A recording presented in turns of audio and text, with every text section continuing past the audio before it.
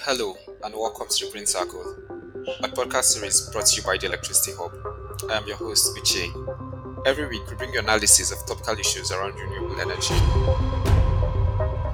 About 90 million Nigerians are not connected to the national grid. Of the 110 million connected, 55%, a large number, is underserved. Commercial and industrial sectors have had to rely on self-generation via petrol and diesel generators. These fossil fuel generators, in addition to being pollutants, affect business productivity and raise overhead costs. With increasing adoption of renewable energy, the commercial and industrial solar services sector has grown, especially in industrial centers. Price of solar going down, C&I solar is increasingly becoming much more economically feasible for businesses and industries. Here to highlight the energy challenges businesses face and discuss how distributed energy resources can improve productivity and lower energy costs is Olaedo Osoka, the CEO West Africa for Daystar Power. Welcome to the show, Olaedo. Thank you. Thanks for having me. Olaedo, I know you've been doing this for a while, and over the past couple of years, we've seen an increase in commercial and industrial solar deployment. What would you say have been the major driver for the recent boom in this sector? The last few years have been amazing, right? The uptake has been quite significant. And I'd say there are around four main drivers. The first is a realization that our access to energy on the continent is really poor. So around 570 million people currently don't have access to energy. And energy is, of course, critical to productivity, to economic growth, and other very significant metrics for the region. So that's the first thing. The second driver is really around power costs. So if you look at power costs in Nigeria, which is really driven by the grids and diesel generators, you see that power costs over the last few years are on the rise. And if you look at the trajectory, it's only going to keep rising because currently the grids are charging a tariff that's not reflective of their costs. So we expect that those power costs are going to keep rising. That's the second factor. The third is around the environmental costs of the current energy infrastructure. So if you look at Nigeria again, where the energy infrastructure is really around diesel generators, about $17 billion is spent a year on these polluting diesel generators. And that has a cost for the environment in terms of noise, in terms of diesel spillage, in terms of air pollution as well. And the last one that has caused an increase in uptake of CNI is costs of solar. So on the one hand, we've spoken about how power costs in the region are increasing, but on the other hand, costs of solar are dropping. So in the last 10 years, we've seen about an 82% drop in the cost of solar. So increasingly, it is cheaper to produce energy from solar. Speaking of the dropping cost of solar, can you highlight some of the components of a typical commercial and industrial solar system? Sure. So the main components are really around the solar panels themselves, the racks, the inverters, the meters, and the batteries. So the solar panels are the most notable component, right? So that's what you'd see on the roof, and they're installed outside. The third component is the inverters. So the solar that's generated from the panels is in direct current. Now, what the inverters do, convert that direct current to alternating current, which is what the appliances in your house or the equipment in factories use for their production. The fourth component is the meter. So when we install solar at site, we need to be able to measure how much solar is being consumed, how much they're consuming from the grid as well, if it's a grid connected system. And we would also, in this case, also internet connectivity. So we can also monitor the performance remotely as well. Then you can also throw in batteries into the mix. So solar panels rely on sunlight to produce power. What the batteries do is that they store power produced from the solar or any other source of electricity during the day. And at night, if you have a battery installed, you can use that to power your facility if it's night and there's no energy from either the grid or your generator. So those are the sort of main components of the system. And it can, of course, also be integrated to work with generators.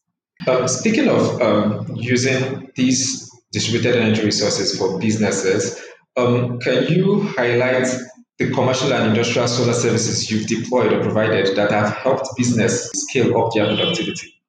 Sure. So maybe I can start by giving a bit of context first about Daystar. What we offer is solar solutions to commercial and industrial businesses. And we've done that now across 250 sites in West Africa, Nigeria, Ghana, Togo, and Senegal. And we're currently expanding. In terms of how we've scaled up productivity, affordable and reliable electricity is critical to productivity in any economy, right? If you look at a business and you look at their operational expenses, typically about 30% of that is power costs. Now, our solutions are able to reduce power costs by up to 30%, depending on the contract term and the country that we're looking at. Now, if we're reducing your power cost by 30%, naturally, you're saving money. And the beauty of it is that we don't require any investment from businesses. So we invest and we finance the systems. And then the money that those businesses are saving can then be channeled into, for instance, opening a new production line if you're a manufacturer, hiring and giving people more jobs, expanding your business, right? Ultimately, there's a broader economic impact. And this ultimately also improves competitiveness in our industries.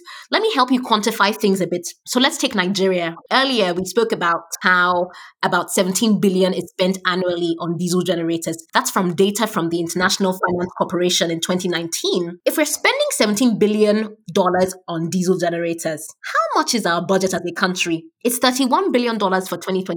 So essentially, we're using half of our total budget on diesel generators. Now, imagine if we're channeling that $17 billion rather to more productive purposes. That's Nigeria. I can give you an example in Senegal. Industries there pay about 25 cents for electricity from the grid. But if you're comparing to what an industry in Norway pays, it's around $5.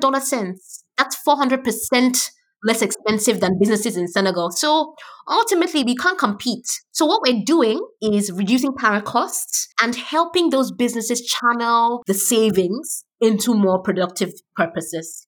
Upfront costs for these solar systems are quite expensive, and consumer financing is a huge challenge. Does Daystar offer any consumer financing options or support for businesses that are looking to make this switch? Yes, absolutely. That's the fundamental of our value proposition, right? It's that we finance the system, so we don't require any investment from the businesses. Instead, what we offer is the asset and monthly savings without you having invested any money. So we take away that hurdle because ultimately having to spend that money on buying the solar plants is a hurdle. We remove that hurdle and enable adoption. So our teams are trained to design, install, and maintain the systems, and we do so at no additional cost to the client. So what we offer you is savings over the long term. That sounds like a pretty good deal. Things have been good in the C&I space for the past couple of years, but still, you've got to be facing some challenges. So I just wanted to know, what are the challenges C&I developers face in the space? Absolutely. I guess the first one is just by virtue of how new the industry is in West Africa, we've gone past the stage now where the private sector understands the value of the solutions, but there's still a question of the commercial banks and the financiers locally understanding this. So what we've seen is that interest rates are not generally favorable. What we've seen is that there isn't that much local currency finance in favorable terms that's available from country to country in the region. Because they're expensive, they have longer payback periods. It's absolutely essential that you have favorable financing to be able to accelerate growth, right? So that's a challenge I will mention. I will say, however, that's a challenge that we are solving. So for instance, we've raised now $48 million in equity in the last 3 years, right? So we've shown that it's possible, but we need to see more financing. We need to see more capital being released in the industry to solve the problems that we're addressing. So that's one. Patient and attractive financing. The second is really around comprehensive policies, right? And I'll give you a practical example. In some countries, what you find is that there are written policies that encourage investment and deployment of solar. But in reality, those policies are not being implemented. For instance, in some countries, you have waivers on duties for solar. But what you find sometimes is that at the port, when you're talking to customs and clearing, they're telling you a different story. So we need to see consistency. If electrifying our countries and the region is a priority, then the implementation of policy needs to align with the written policies. And the last thing I'd mention in terms of challenges is just around regulations that attract financing. And what I mean by that is two things. One, it's always important to remember the context, which is 570 million people don't have electricity in sub-Saharan Africa. Now, that should be a priority for us as citizens, but also for our government. So we need to come to a place where we have the market in a position where it's allowed to solve the problem. That means, for instance, should we perhaps be thinking about moving away from monopolies So how can we allow private sector to come in the production and distribution of energy? In some countries, we still have monopolies. That's one. Two, how can we have regulations that are not only clear, but that also give investors comfort that if I invest in this sector, in the next 5 years, when the government changes, this policy will still be effective? Because what we've had in some countries is a lack of clarity and a lack of commitment in terms of or accelerating growth in the sector. So I think those are the key issues that we're facing. But I will say also, there have been some wins, right? We've made strides, but considering the scale of the problem we're addressing, we need to see more traction in resolving these challenges. On a final note, I just wanted to know what's your current portfolio like and what are your growth or expansion plans? So currently, we have installed and currently maintain around 250 solar plants in Ghana, Nigeria, Togo, and Senegal. We just raised 338 million in equity in 2021, in January 2021. And the plan there is really to expand in the ECOWAS region because there's so much opportunity, right? Access to reliable and affordable electricity is a grave problem in the region. And what we're planning to do with this fundraise is actually deploy more plants. So if you look at the data around, we need to be deploying around $70 billion a year to meet the deficit, right? So this is just a scratch in the surface, and we are hoping to accelerate our growth in the ECOWAS region. Thank you, Ola, for speaking with me today. It's been a pleasure listening to you. Thank you so much. Check out our website at theelectricityhub.com or our social media channels, The Electricity Hub. You can also listen to previous episodes of our podcast at podcast.theelectricityhub.com. Have a good one.